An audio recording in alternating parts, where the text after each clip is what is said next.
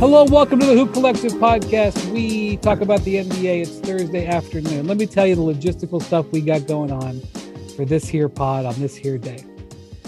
Joining us from Salt Lake City, where he covered the Cavs 76ers game on Wednesday night, wrote 3 stories somehow overnight, slept an hour, took a crack of dawn flight out to Salt Lake City, then had to do NBA Today, like a half hour outside of town, racing back to do this pod, is Tim Bontemps. And I have a couple Celtics press conferences and a Sports Center hit later. So we're off and rolling here at All-Star Weekend. Lots happening. All right. So I've done Get Up the last 2 days, getting up at 4:45 local time. I'm actually going to have to pause this conversation in a few minutes. I got to go do PTI, and then we'll come back. But this is one of our big straw poll podcasts. And then we have McMahon.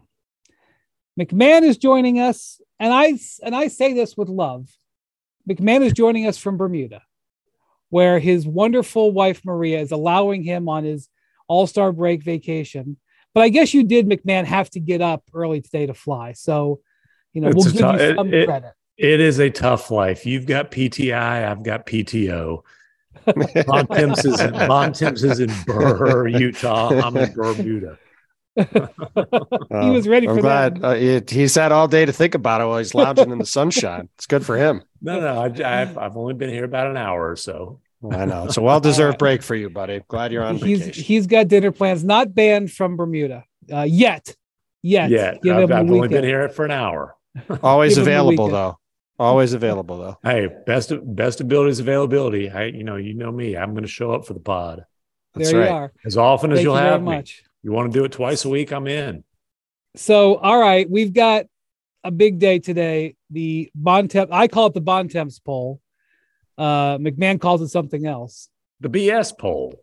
the Bontemps straw poll. That's right. Come on. That's right. I gotta say, mine's much catchier.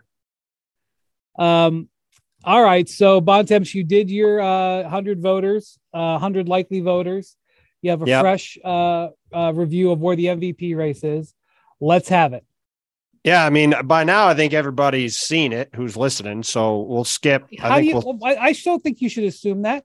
You should not assume that all of our listeners are also avid readers. So let's not assume that. Honestly, you shouldn't assume they're all literate. I didn't know we were insulting our listeners. That's great. I didn't know we were doing that. All right, I'll rip through it then. I was trying to save us a couple minutes. All right, well, you can save us a couple minutes. You don't have to go through like. Well, now that we've wasted a couple minutes doing this, we might as well do it. Yes, Steph Curry and Kevin Durant each got 1 5th-place vote. We're tied for 9th. Donovan Mitchell got 3 5th-place votes, was in 8th. Shai Gilgeous-Alexander got 4 and was in 7th. Ja Morant got 1 4th-place vote and 5 5th-place votes, was in 6th. Then the top 5 guys, Nikola Jokic, Giannis Antetokounmpo, Joel Embiid, Jason Tatum, and Luka Doncic were the most concentrated top 5 in any poll I've ever done. They're on the vast majority of all ballots. Polls, how long have you been doing it now? What's your database? I think I've done 12 or 13 polls over 6 seasons. Okay. And by the way, Bontemps just went 10-6 and then 1-5. It was quite. I wasn't gonna list through all the points at the top. I just was those 5 guys. Those 5 guys all were way ahead of everybody. Luka Doncic was 5th, 218 points, 1 first-place vote.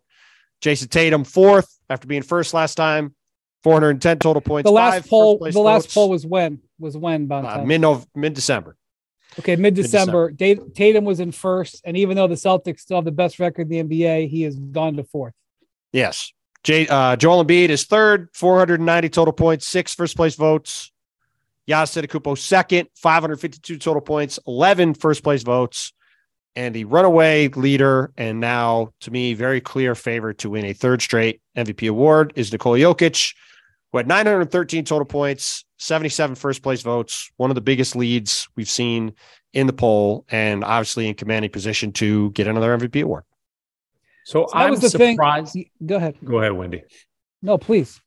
No, I'm surprised by just how commanding of a lead that Jokic has. And he got my first place vote, But I'm surprised, one, that Embiid is third, although, I mean, Giannis is having a great year, but I thought those two guys kind of separated themselves from the pack.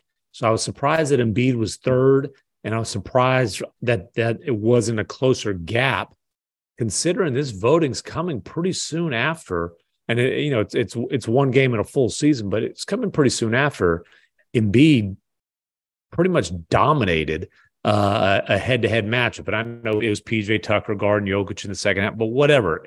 Embiid had 47 and a monster stat line outside of that in a win. So I really thought this would be closer.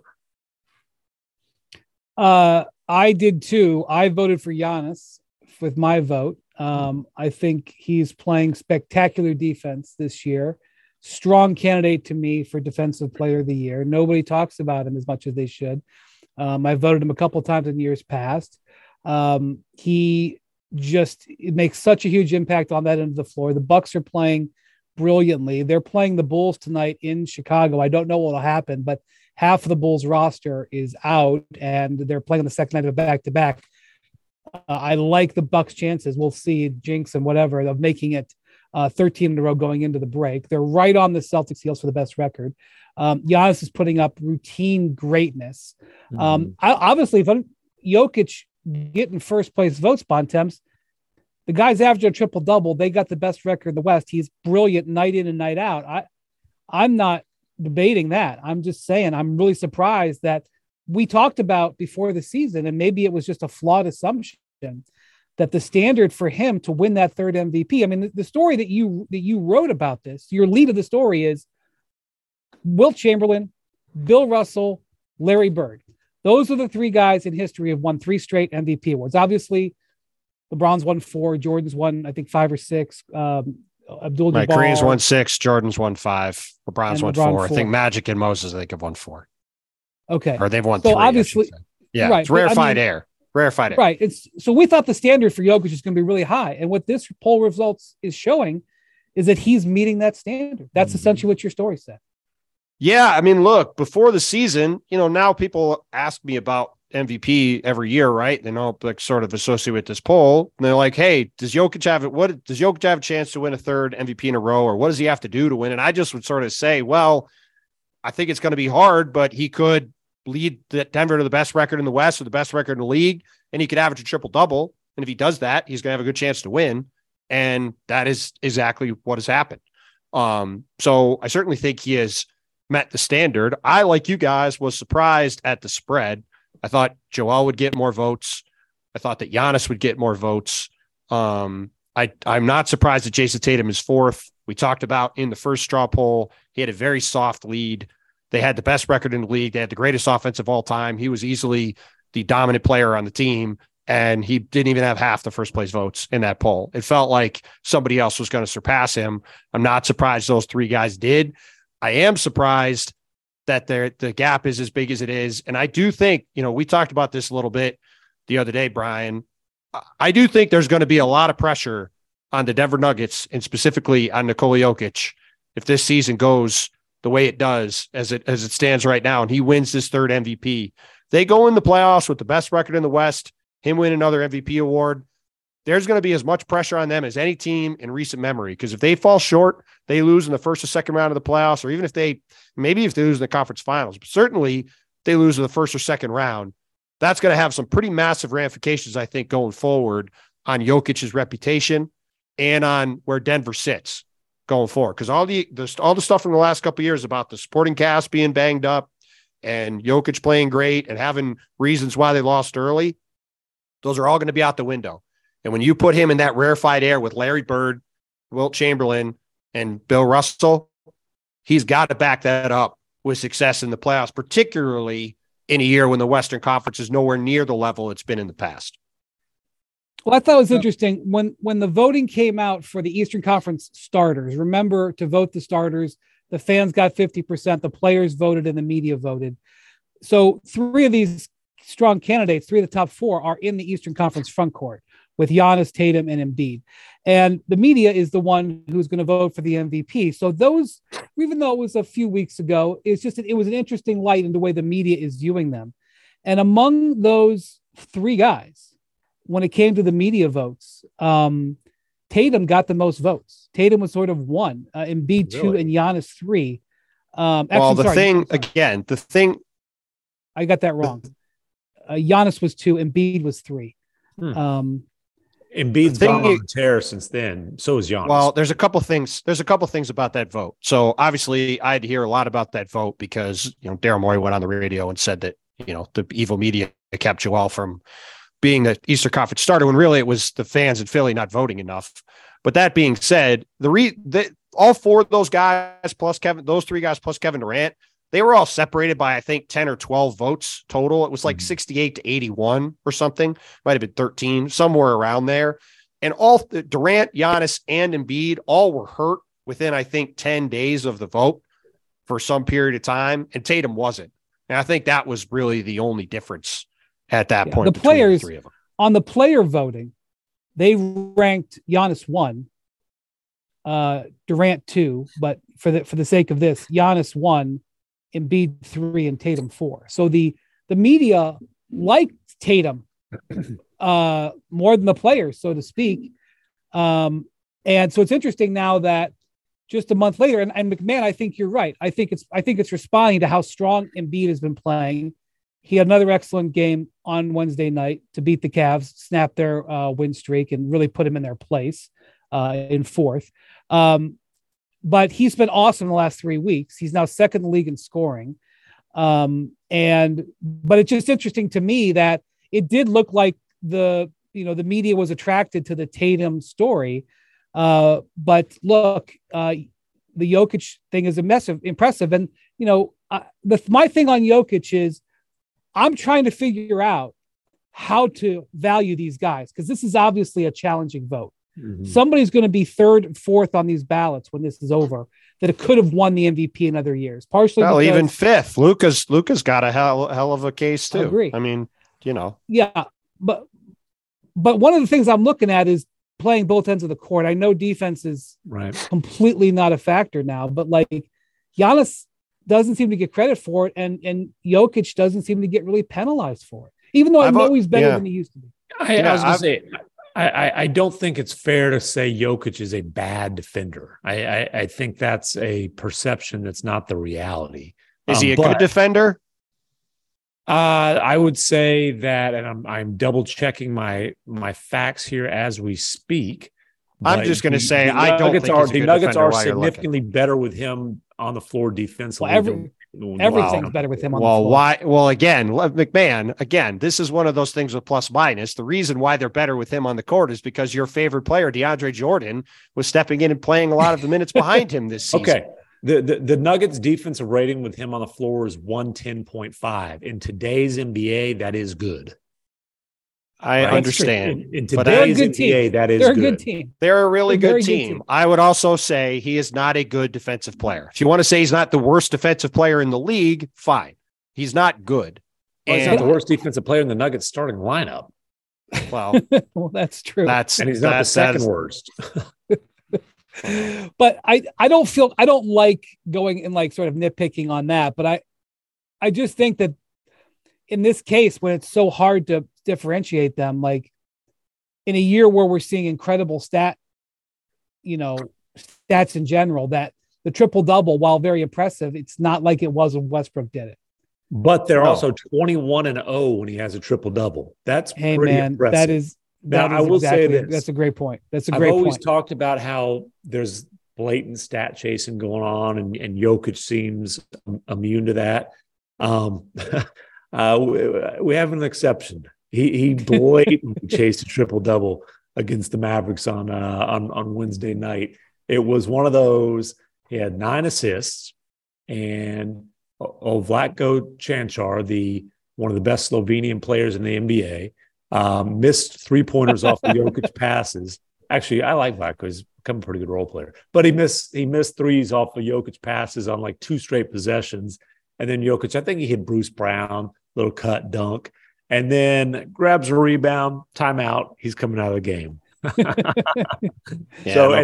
Luka had already checked out. So my whole thing of Jokic never chases stats, I can no longer make that claim. But 21-0 first of all, 21 triple doubles is ridiculous.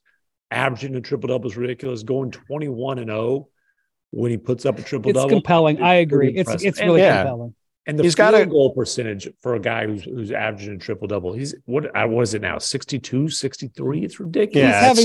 Yeah, his efficiency is off the charts. Yeah, he's having a tremendous season. And that's the thing. All these guys deserve to win the award. That's the rub of it. It's not like it's this guy is not deserving or that guy is not that guy's not deserving, or that like Jokic, isn't a deserving winner. They're all deserving winners. You could make a case for all 5 of these guys at the top of the poll very easily.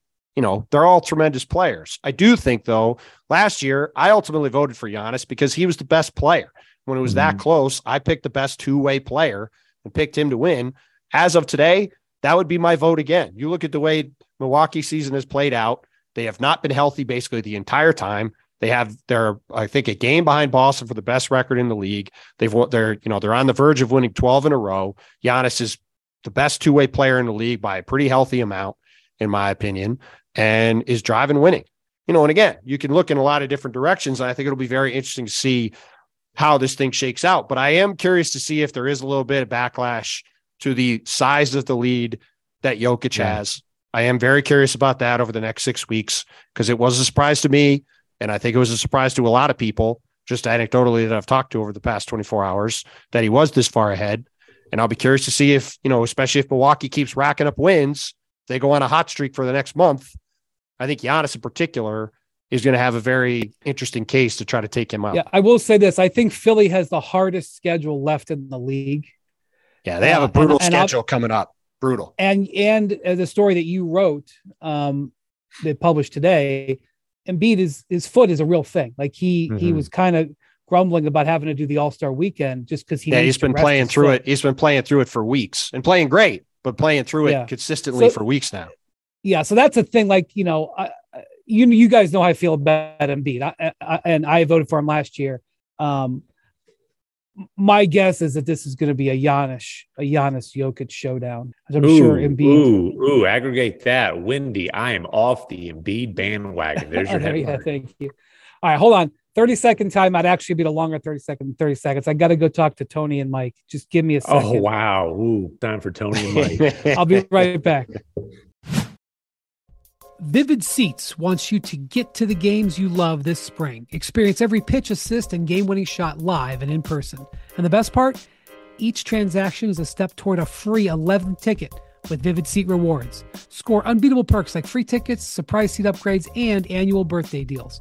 As official ticketing partner of ESPN, Vivid Seats is offering you $20 off your first $200 ticket purchase with code HOOP.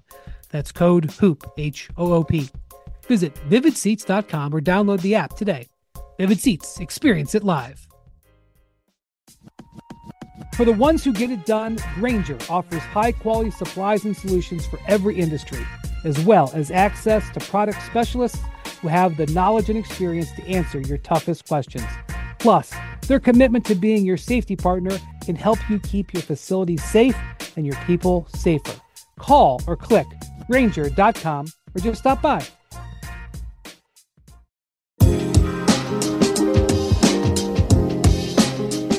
Okay, I'm back. Through the magic of audio engineering and editing, I'm back. Thank you for waiting. We're holding McMahon from his Bermudan spectacular evening he's got planned, so I appreciate that. Seriously. You got to see what Bontemps has planned in Salt Lake City. Right. All right, so we talked a little bit about Luka. They're 5 games in, McMahon, in the Kyrie experience, but Luka and Kyrie have only played 58 minutes together. I think they're 2-3 since the trade. Kyrie didn't play on Wednesday night in Denver. Denver is now 27-4 on their home floor. So, good luck. If goes through Denver, it's going to be advantage Nuggets. I was looking at some numbers in the 58 minutes that Kyrie and Luka have played together. The team has scored 146 points.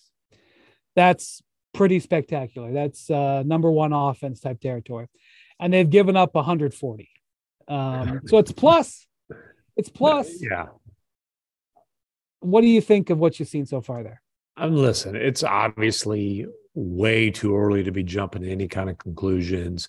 I think the biggest conclusion you can jump to is when Kyrie is available, the Mavs no longer fall off a cliff in the non-Luka minutes. And that has been their biggest problem. They have been, with Luka on the floor this season, scoring at a league best clip. Before this trade, when Luka was off the floor, they were league worst clip, right?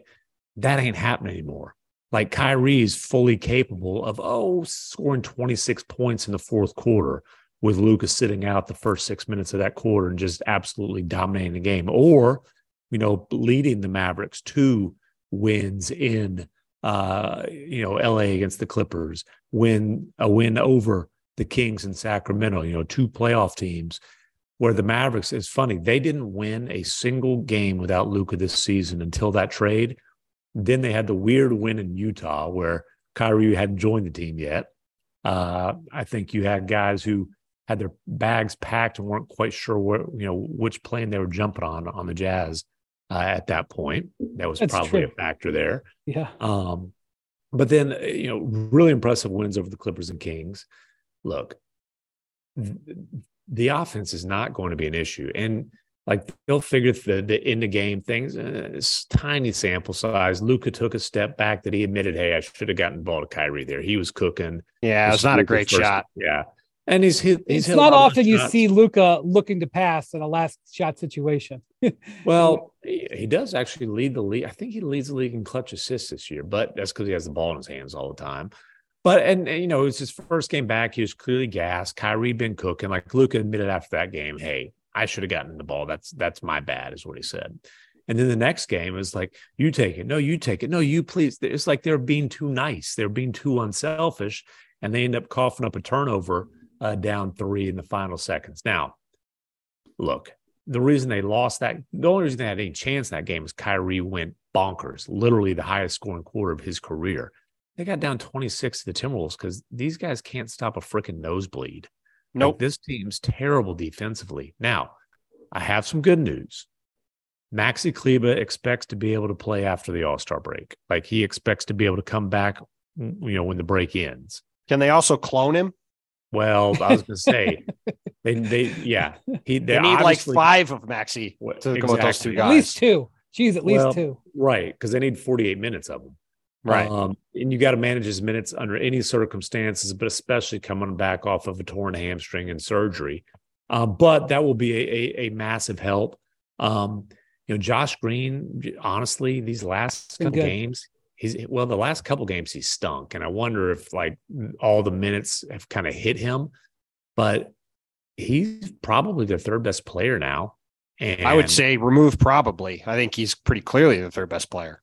And that is both a testament to how much he has developed, his progress this year, and a criticism of the roster, right? I'm not going to sit here and tell you I think this team has enough to make a run through the Western Conference. What I will say is it's going to be really fun to watch. And then, hey, we'll see what happens this summer. This might be a blink and you miss it. Kyrie stint in Dallas. And, that's pretty clear. And by the way, Kyrie's saying he doesn't want to talk about that it's unwarranted distractions. He's well within his rights.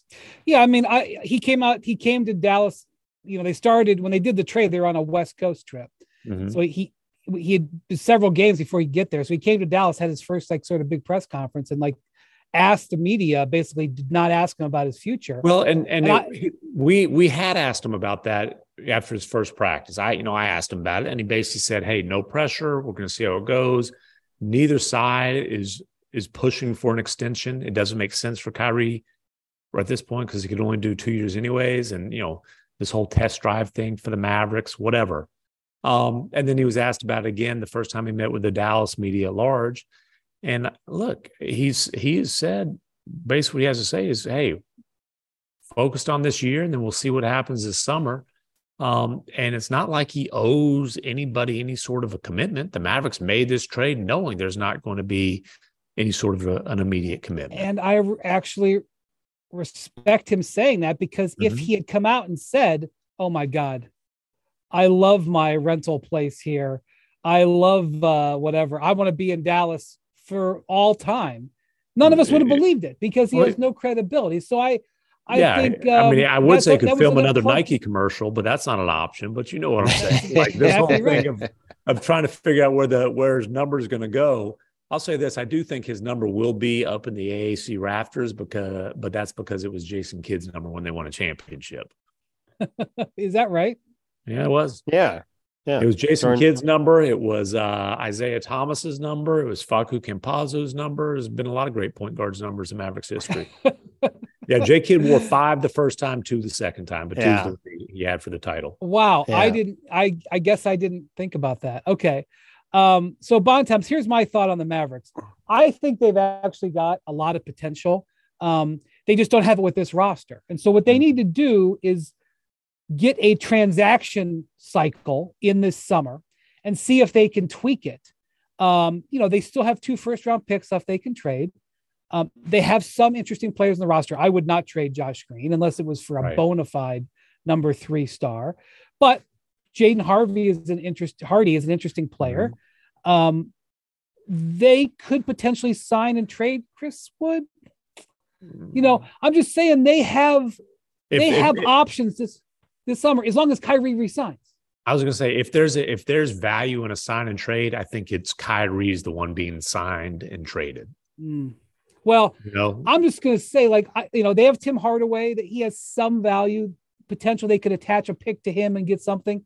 I just don't think that they're going to be able to put their best foot forward, Bontemps, with this team. I think they're going to need for it to work for them to give this a shot. I understand that that they're not married to this, but I think that there needs to be some level of commitment to give this thing a real shot.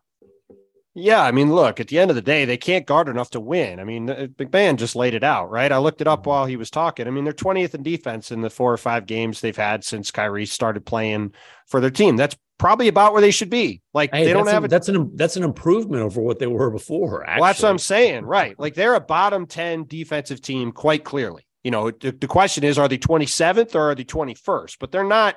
If they're somehow in the top half of the league with this group, then that's a huge credit to Jason Kidd and Sean Sweeney and the scheming that they're doing with those guys, because they shouldn't be able to guard somebody. I don't remember who said this, but somebody compared them to the last few days to what the Jazz have been the last couple of years without Rudy Gobert, and I think that's a pretty good comparison.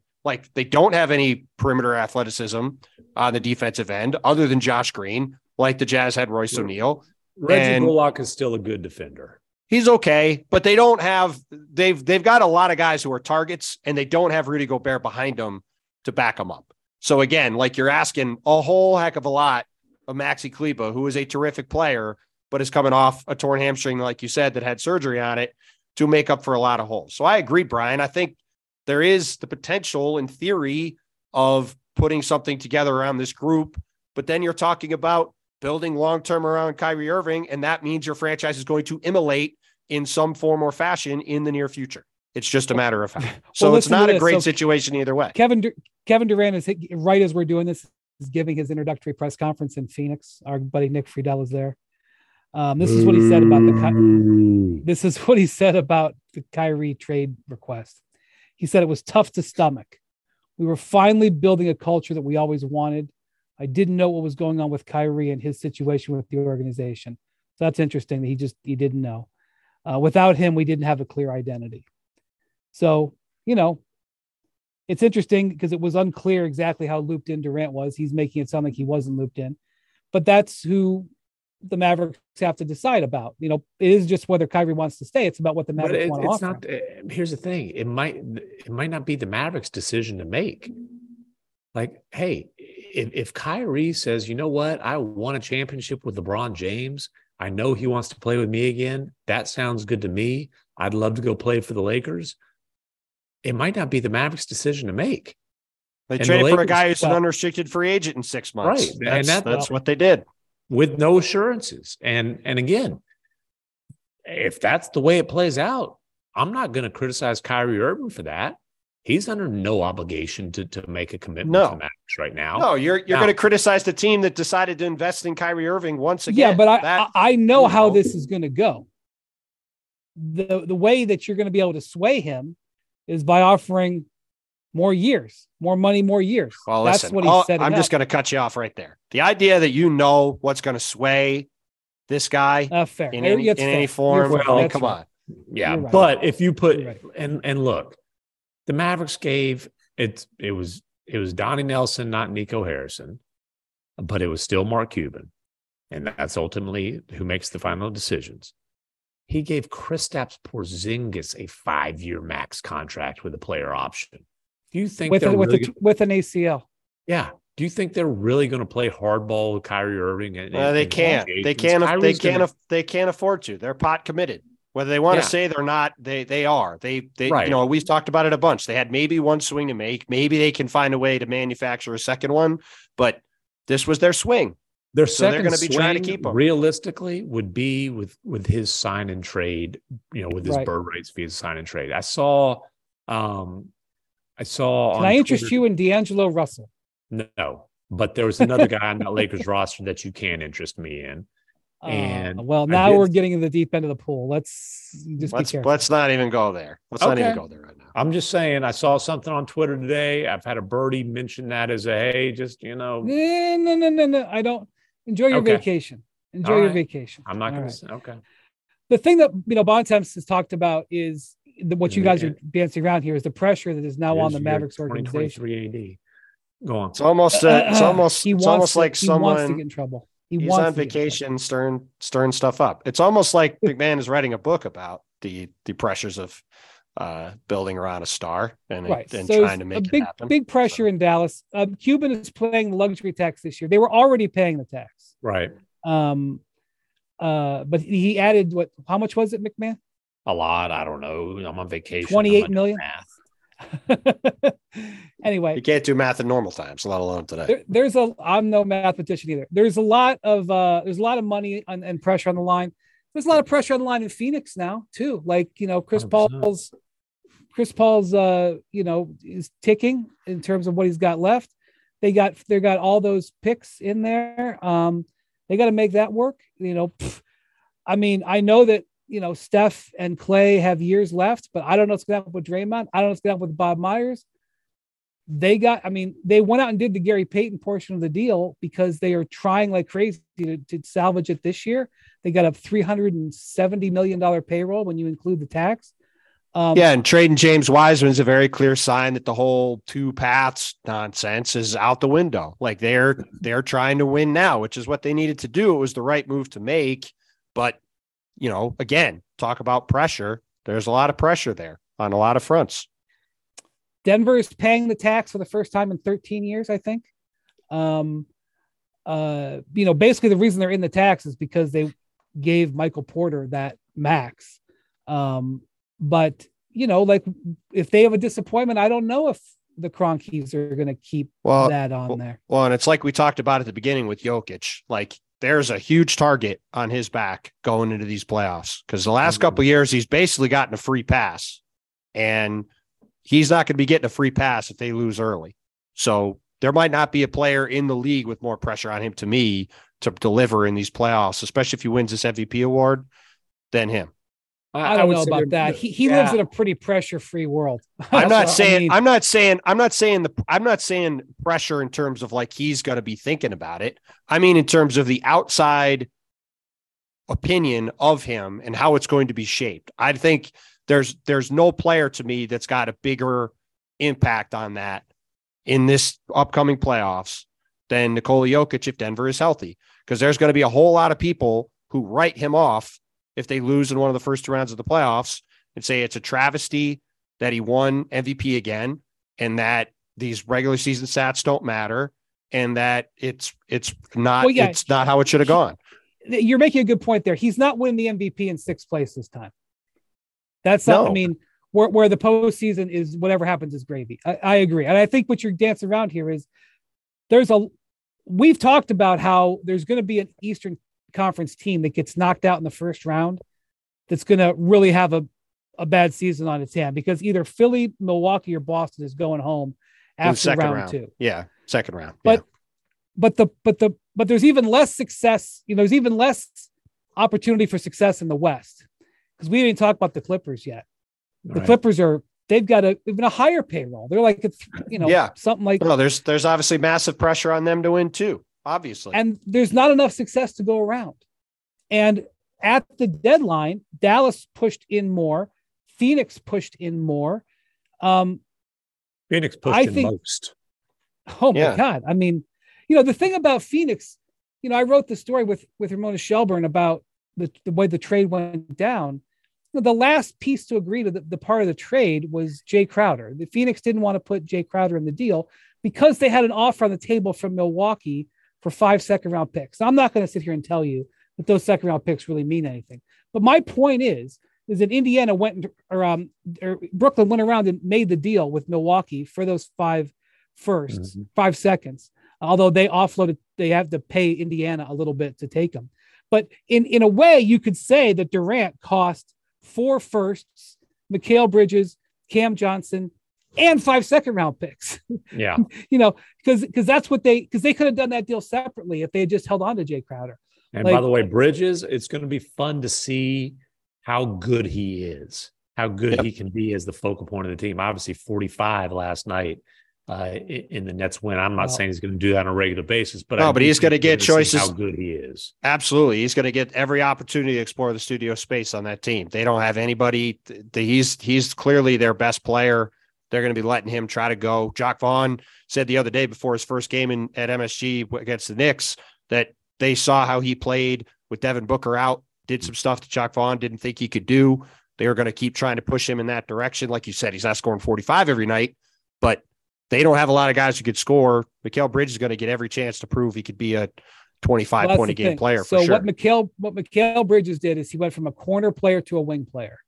There are a couple of different ways you play. I mean, it's not pigeonholed, but you're either a defensive guy, a defensive specialist who then runs to the other side and stands over there in the corner to space the floor. That's what he's done most of his career. And he's been good at it. Well, this is his chance to prove he's Chris Middleton. That to me is what it is. Right. Can he level up to be that kind of player? And the difference between making $40 million like Chris Middleton and making $20 million like Mikal Bridges is whether you're a corner 3-and-D guy or you're a wing 3-and-D guy, where they can throw you the ball and let you put it on the floor and you can get your own shot. Or they can set you a screen. You can create for other people. Bridges showed that while Brooklyn was out. And I think they do the deal for him anyway, because even as a 3-and-corner player, he was really valuable. But like, I saw this a little bit in the playoffs last year. Yeah. I thought he had this, and I didn't think he was going to be a 40-point scorer like that. But yeah, I mean, and by the way, like, if Bridges goes on and becomes an all-star, like the Phoenix will feel that. Yeah. So I do think. But if they win a championship, they'll it will. Yeah, I mean that's the bar. That's the bar for that trade. I mean, that franchise has won a lot of games over a lot of years. They've never won a title, right? They've had a ton of great teams, made the finals multiple generations, right? Back in the 70s with Barkley, obviously a couple of years ago. The one thing they've never done is win a title. You make a trade like this to win a title. If you do, you get, like you say, Brian, you win one championship. You don't have to say you're sorry. Trade's a success.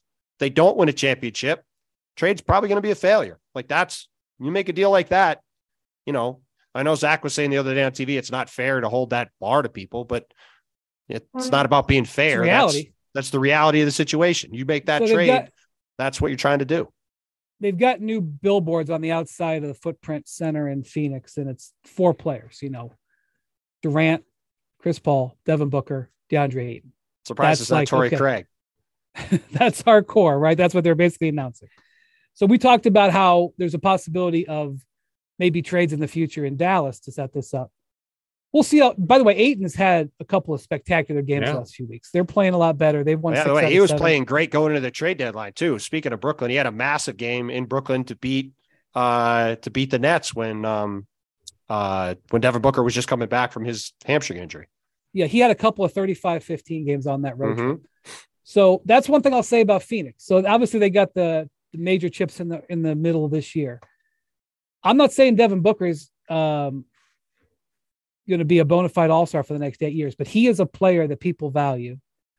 And his contract is not onerous. I know that the Suns didn't see him as a max player. You're all over the place today. You said Devin Booker. You were talking about DeAndre Ayton. Yeah. Okay. Just to say, woo. You're like, people around the league don't know if Devin Booker's going to be an all-star. I was like, okay. Sorry, thank you for saving me there. No, it's all good. I suspected that's what you were doing. Yeah. Thank you. DeAndre, I don't want to say he's going to be a perennial all-star, but his contract is not something the teams are afraid to take on. And that could be, we'll see how this Suns rollout goes. But just because they've traded all their picks doesn't mean they've emptied what they can do. They still have some options ahead of them. Plus, I think after not paying the tax themselves for more than a decade, I think Matt Ishbia is going to pay the tax, and I think they're going to be willing to spend more money and sign more free. They won't be able to go out and big game hunt, but they can add to that. So all that's going to play out this spring. It should be interesting. All right, I don't want to hold. Hold on. Just want to say something real quick. You talk about all the pressure on Joker, and I understand what you're saying. He's in a very similar situation that Giannis was the year that Giannis won the championship. Now, Giannis didn't end up winning his third MVP. As Bucks fans remind me, I talked about kind of the historic standard of a three-time MVP for a guy who'd never been to the finals. He didn't win the MVP, but he won the championship that year where there was all the weight on his shoulders. So I get what you're saying about Joker. Chris Paul's got an immense amount of pressure on him. Like Chris Paul is kind of he's deeper into his career, but he's kind of at that that Dirk before the 2011 run situation where it's like it's the one thing that he has never accomplished, and he has had some epic playoff flameouts. As recently as last season. Now, he doesn't have to carry the team, but they need Chris Paul to be really damn good if they're going to make a championship run. And I do think that he's got as much pressure as anybody. All right. Fair point. I do think Bontemps has trivia before we go.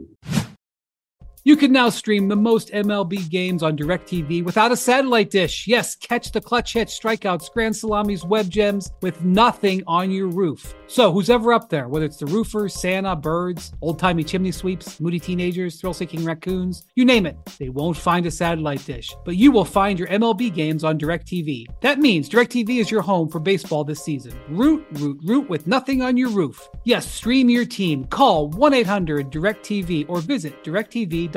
Sign up today. Claim based on total games carried on sports networks. Sports availability varies by zip code and requires choice package. Now let's talk about the play of the week. The pressure to follow up Hypnotic and Cognac weighing heavily on the team. Hypnotic was in the cup, blue and ready for the play. And boom, Añejo Tequila came in with a smooth assist to Hypnotic's tropical fruit finish. Shaken, strained, poured. It was green and good. The playmaking splash shifted the tempo. Another great cocktail from the Hypnotic team. Every season is Hypnotic and Tequila season. Hypnotic Liquor, Bardstown, Kentucky, 17% alcohol by volume. Hypnotic reminds you to think wisely, drink wisely. Now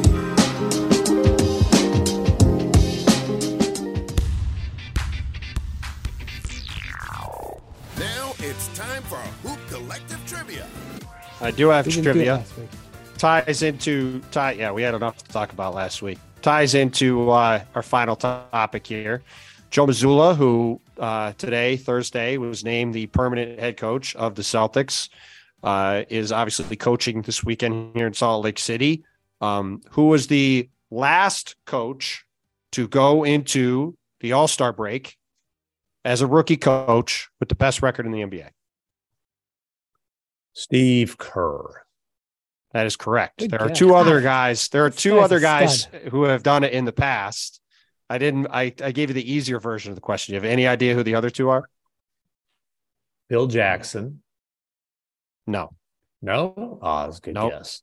Good guess. Pat Riley? Pat Riley is close. Ooh. I believe Pat Riley was on the coaching. Well, he wasn't on the coaching staff at the time, I don't believe. But I think he was on the broadcast crew. So he was on the broadcast crew. That's right. Why am I blanking on the guy? What about Lawrence Frank? That's not Lawrence Frank. You were very close on the first answer. He's the greatest executive in the history of the sport. He was the coach. Oh, Red Auerbach. No. Jerry West. You say he's the greatest executive? Jerry. Well, one of the greatest executives. You want to say? I mean, Jerry West is in the conversation. Sure. Okay. That's fair. Jerry West is one of them. And then the other one is on the franchise we talked a bunch about. I actually mentioned the star Avery player Johnson. of the team. No, not Avery Johnson. He did have some crazy record though. That's not a bad guess. He did have it was a good guess. He had a great record. And they went to the finals his first Phoenix Suns coach. Danny Ainge. Not Danny Ainge.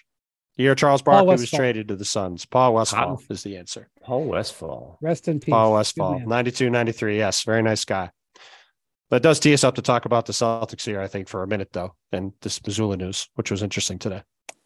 Yeah, what do you think about that, Bontemps? You're around him all the time. I kind of get it. It's kind of a time where you would make an announcement like that, but why?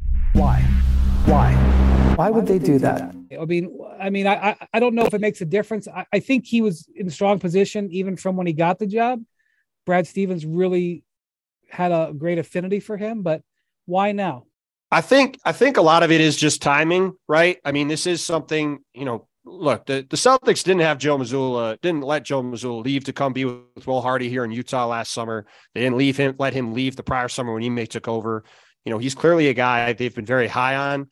I think he was going to have, from the moment he got the job back in September, I thought it was going to be a pretty high bar for him not to be in the job long term. That being said, you get to the All-Star break, you have the best record in the league.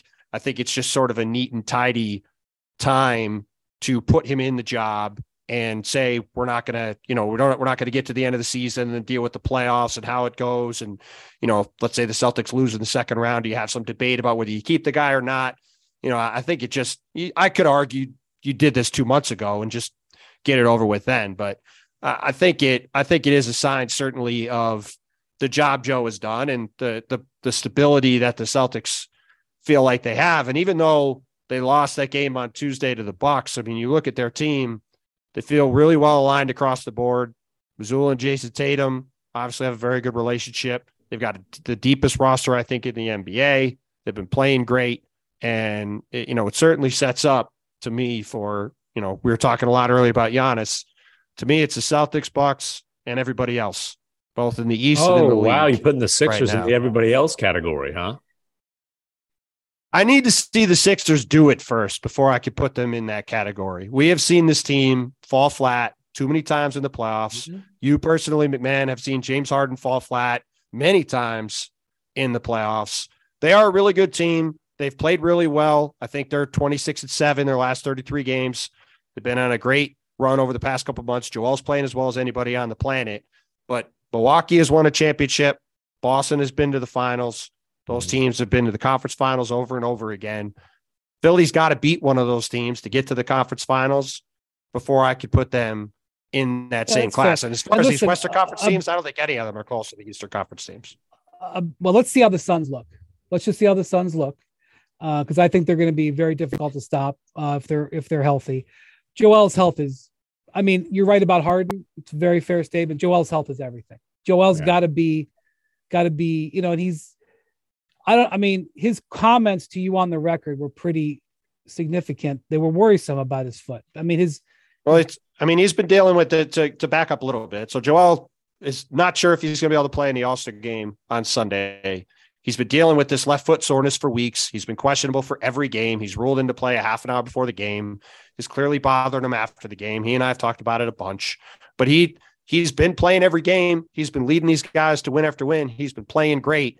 And the thing he has told me over and over and over again over the past few months is he wants to get through one postseason without some freak injury, getting ran into his face, getting hit with an elbow by Pascal last year. He had that weird landing in Washington where he hurt his knee. He had that. He got his thumb caught on a jersey. Like, he's just had all this weird crap happen to him in the playoffs. And to your point, all he wants is to have one run through the playoffs this year with a team he thinks is good enough, where he's healthy and there's no freak issues. And I think if that happens and Philly gets where they want to go, things will be good. If that happens and they lose in the second round, again, you talk about pressure, these Eastern Conference teams, there's going to be pressure on them if they don't get where they want to go. And like you said, at least one of them is not going to get as far as the conference finals, and all three of them want to win a title. All right, McMahon, it's time for a Mai Tai. Bontemps, enjoy All-Star Weekend. Thank you to Jackson and Bruce, our producers. We'll be talking to you. Hope everybody has a good holiday weekend. We'll be talking to you next week. Adios, amigos.